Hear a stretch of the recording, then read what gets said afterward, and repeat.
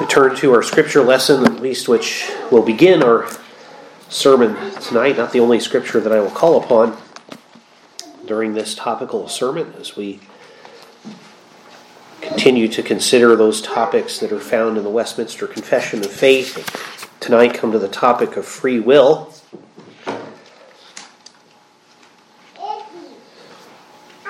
Turn to John chapter 6. Start at verse 41, and I'll read through verse 51. And this is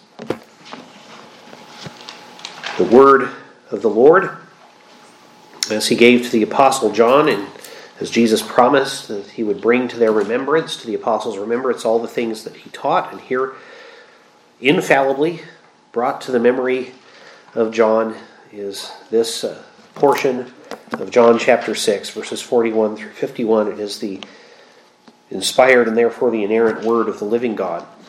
So let's attend with reverence to its reading. The Jews then complained about him because he said, "I am the bread which came down from heaven." And they said, "Is not this Jesus, the son of Joseph, whose father and mother we know? How is it then that he says, 'I have come down from heaven'?" Jesus therefore answered and said to them, "Do not murmur among yourselves. No one can come to me unless the Father who sent me draws him, and I will raise him up at the last day. It is written in the prophets, and they shall all be taught by God. Therefore, everyone who has heard and learned from the Father comes to me. Not that anyone has seen the Father except he who is from God. He has seen the Father. Most assuredly I say to you, he who believes in me has everlasting life. I am the bread of life. Your fathers ate the manna in the wilderness and are dead. This is the bread which comes down from heaven, that one may eat of it and not die. I am the living bread which came down from heaven. If anyone eats of this bread, he will live forever. And the bread that I shall give is my flesh, which I shall give for the life of the world." And this ends the reading of God's holy word for us at this time. And let's come before the Lord briefly in prayer. Lord, we do pray that you would indeed bless the reading and the exposition and the hearing of this word. That tonight, as we consider this topic of free will, that our consciences, our minds would be informed only by your word and by its clear exposition. That we would be rid of all preconceptions, preconceived notions that come from the world. And that we would rather have a biblical worldview. We pray these things in Jesus' name. Amen. Well, in particular, tonight, I'll cite this once more, but the reason I read that passage is that as we consider the topic of free will, we have to remember that our wills are not utterly free. We do have free will, as we'll get into in the sermon here, but they're not so free that we will choose something that is against our nature to choose. And because of our fallen nature, we need to be brought to the Lord. And we can't and won't choose him for ourselves if we're left in our sins. And so Jesus makes the clear statement in John 6, verse 44, "No one can come to me unless the Father who sent me draws him, and I will raise him up at the last day." In this series, we've seen previously that to be saved, a person must have been eternally chosen by God. But we also know that there is a free will. There's in fact, a free call that God gives of the gospel issued to all mankind. And how do these concepts work together? Some would negate one in order to uplift the other. Whether it's to say that we are merely sort of puppets or automatons on the one hand, or fatalistic, or to say on the other hand that we do have free will, and it's utterly free, and we're free to choose God, and God waits for us to do so. Well, that overlooks the clear scriptural teaching that we are totally depraved, and that our general bent is away from God and not to him, and that apart from God intervening, we would never choose him. So how do we deal with this? The Bible actually unapologetically presents the fact that God issues a general call to the world to repent, but only chooses some, and not the whole world, to be saved. Well, how can this be? Many will ask, is there no free will then at all? Are we only, as I said, puppets? Are we automatons? Are we robots? Just doing what God has programmed us to do? A sad fact is that those who believe in evolution have left us basically with the conclusion that all that we are and think and say and do is simply the result of chemical reactions. And so that really logically leaves us with no morality and with no free will. So those who would seem to promote free will the most, their philosophy actually leaves them with no way logically to understand that there is free will. Well, the Scriptures deal openly with the question of free will. And the Westminster Confession of Faith summarizes the Scripture's teaching on the topic, saying, God hath endued the will of man with that natural liberty, that it is neither forced nor by any absolute necessity of nature determined to good or evil. So our basic nature does not determine us to good or evil one way or the other. We'll get into that. Of course, that was before the fall. And so the confession says man in his state of innocency, so that's before the fall, had freedom and power to will and to do that which is good and well-pleasing to God, but yet mutably. That means able to change, right? So that he might fall from it. We read in Genesis 1, verse 27, that God made man male and female after his own image. Our first parents were like God in that they could think, reason, be holy, moral, have dominion, and so on. They represented him to his creation, and we still bear that image. We still are God's representatives to his creation. It's just that we fall far short of doing it correctly because of our brokenness. The image of God is broken in us because of the fall. But our first parents represented God exactly as he intended them to as they were first created. And remember, God declared his creation, including Adam and Eve, very good. He would not have said that if they had had sin in them or there was anything rebellious in them at that time. But he declared all creation very good.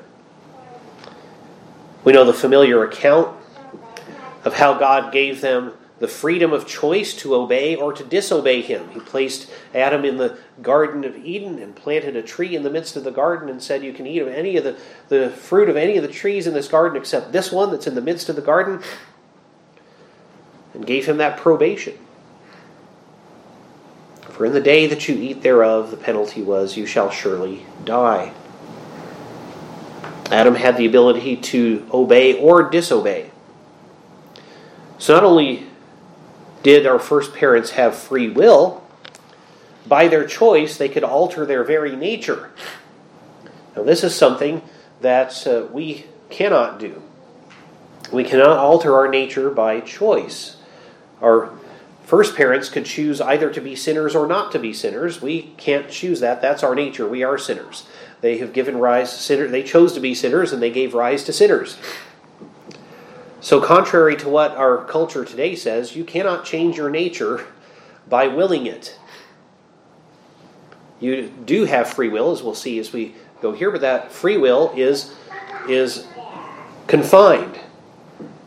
It's not so free as to be able to change your nature. Not even Adam or Eve could say, well, I decide to be a Tyrannosaurus Rex, and that would have made it true. No. Nor could Adam, who was made male. Remember, God made them male and female in his own image. Adam, who was male, could not have said, well, I choose to be female instead. Wouldn't have made it true. But they did have free will to change their nature in regard to whether they were immortal and sinless or mortal and sinful. And they chose the latter. They could will to obey God and thus remain innocent, holy, and undefiled, or they could will to disobey God and thereby change themselves into guilty, unholy, and defiled sinners. And we know what their choice was. We see the effects of it every day.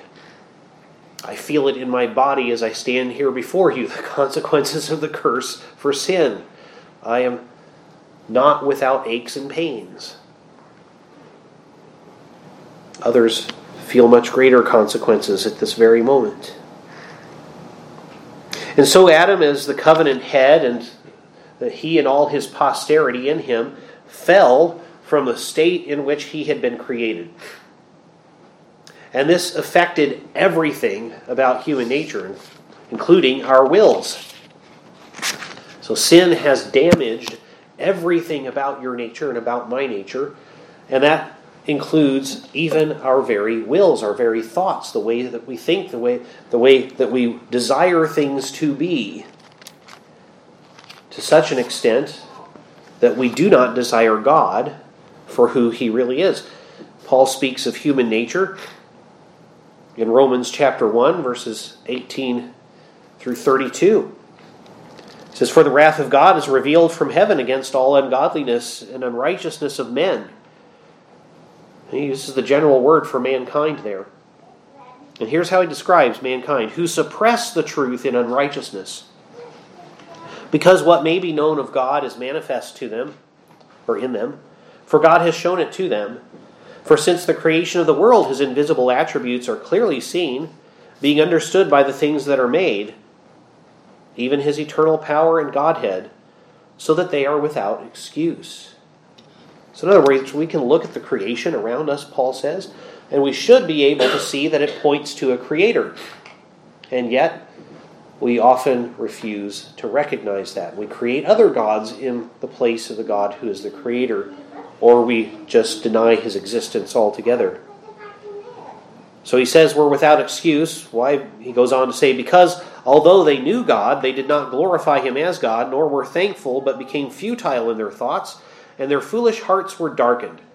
Professing to be wise, they became fools, and changed the glory of the incorruptible God into an image made like corruptible man, and birds, and four-footed animals, and creeping things." So we make gods after our own image, or after the image of things that we think are powerful and useful to us, the gods that we wish we had, instead of the God who is. And change the glory of the incorruptible God into an image made like corruptible man, and birds, and four-footed animals, and creeping things. Therefore, God also gave them up to uncleanness in the lusts of their hearts, to dishonor their bodies among themselves, who exchanged the truth of God for the lie, and worshipped and served the creature rather than the Creator, who is blessed forever. Amen. For this reason, God gave them up to vile passions. For even their women exchanged the natural use for what is against nature. Likewise also the men, leaving the natural use of the woman, burned in their lust for one another, men with men, committing what is shameful, and receiving in themselves the penalty of their error which was due.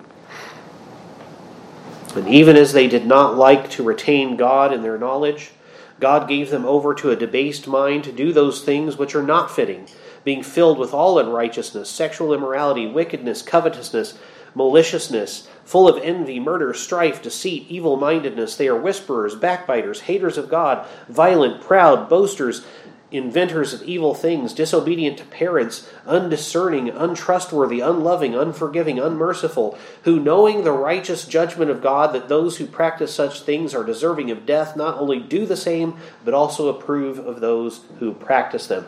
That, apart from God's intervention, is where every human society ends up going. Because that's what our nature is, since our fall into sin. So the confession says, "Man by his fall into a state of sin hath wholly lost all ability of will to any spiritual good accompanying salvation.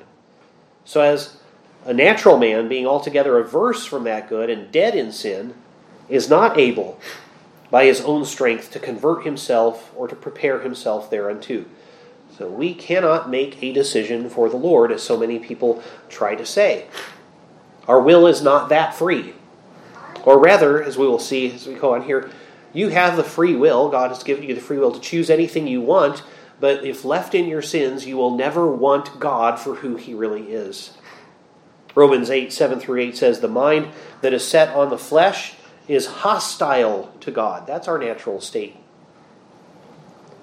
For it does not submit to God's law. Indeed, it cannot, Paul says. Those who are in the flesh cannot please God. So the notion that God just waits for us to make a decision for Him is contrary to our understanding that when we're in the flesh, we cannot please God. And making a decision for God would be pleasing to Him.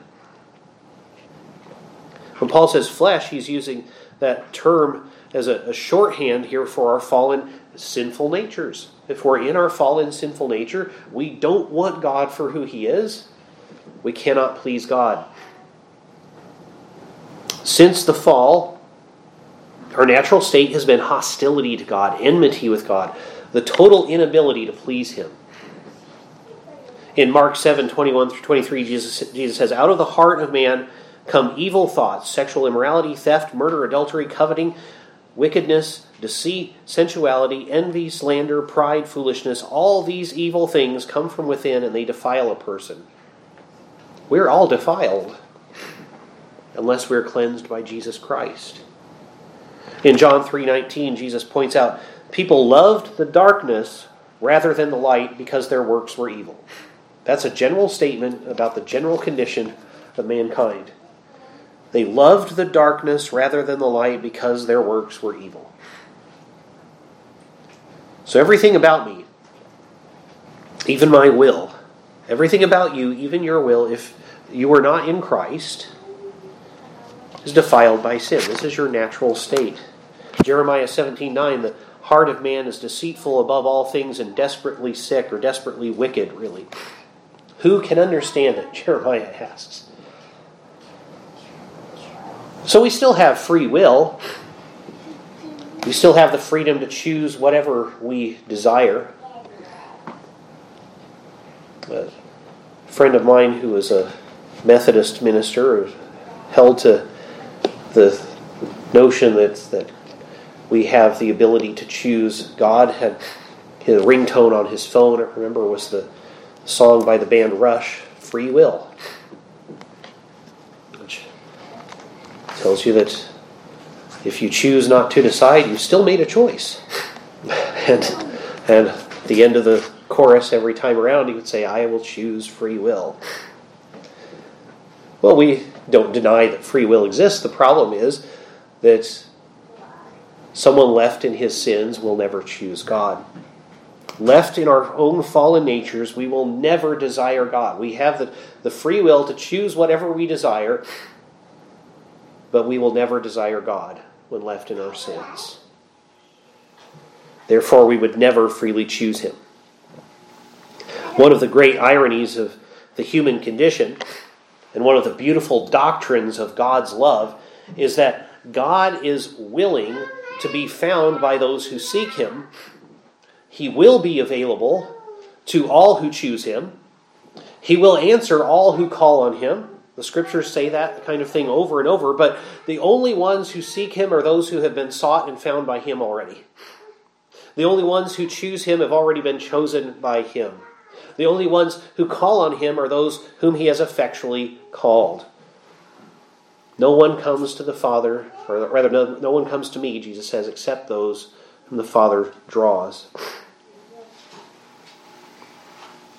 We have free will, but left to ourselves, we would never seek and obey the true God. So we choose rather to be enslaved to our own sins. This is our natural state again. Romans 6:20 tells us we were slaves of sin. Therefore sin rules mankind. From John 5:19 we find, we know that we are from God, and the whole world lies in the, or this should be 1 John, not 5:19. We know that we are from God, and the whole world lies in the power of the evil one. Ecclesiastes 7:20. Surely there is not a righteous man on earth who does good and never sins. Romans 3:9 through 12. All, both Jew and Greeks, are under sin, as it is written. None is righteous, no, not one. No one seeks for God. All have turned aside.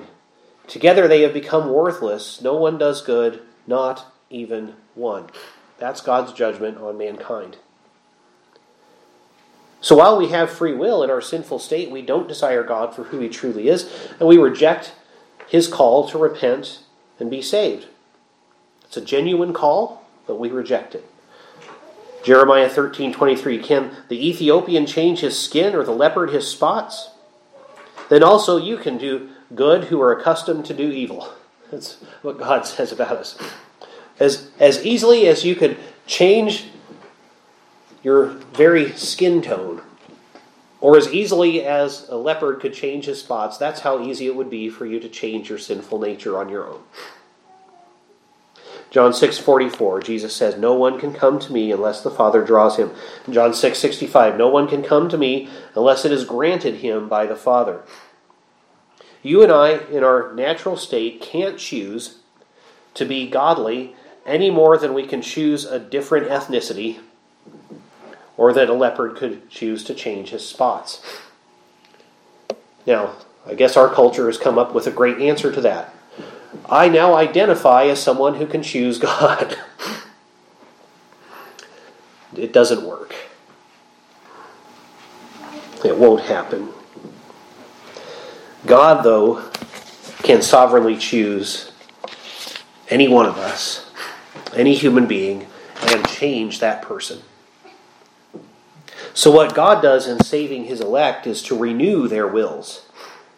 As the confession states, when God converteth a sinner and translates him into the state of grace, He freeth him from his natural bondage under sin, and by His grace alone enableth him freely to will and to do that which is spiritually good. Yet so as that by reason of his remaining corruption he doth not perfectly nor only will that which is good, but doth also will that which is evil. So in other words, God renews our will, gives us the ability to choose good, to choose Him for who He really is, and yet we still have some of the old nature with us, and we still choose evil. So with renewed wills, we now will love God for who He truly is. Because to use a different analogy, it's as if we were blind, or we were willfully blind, and He has given us the eyes to see Him for who He really is, and because He's beautiful, because He's perfect, because He's what we should desire, we do desire Him.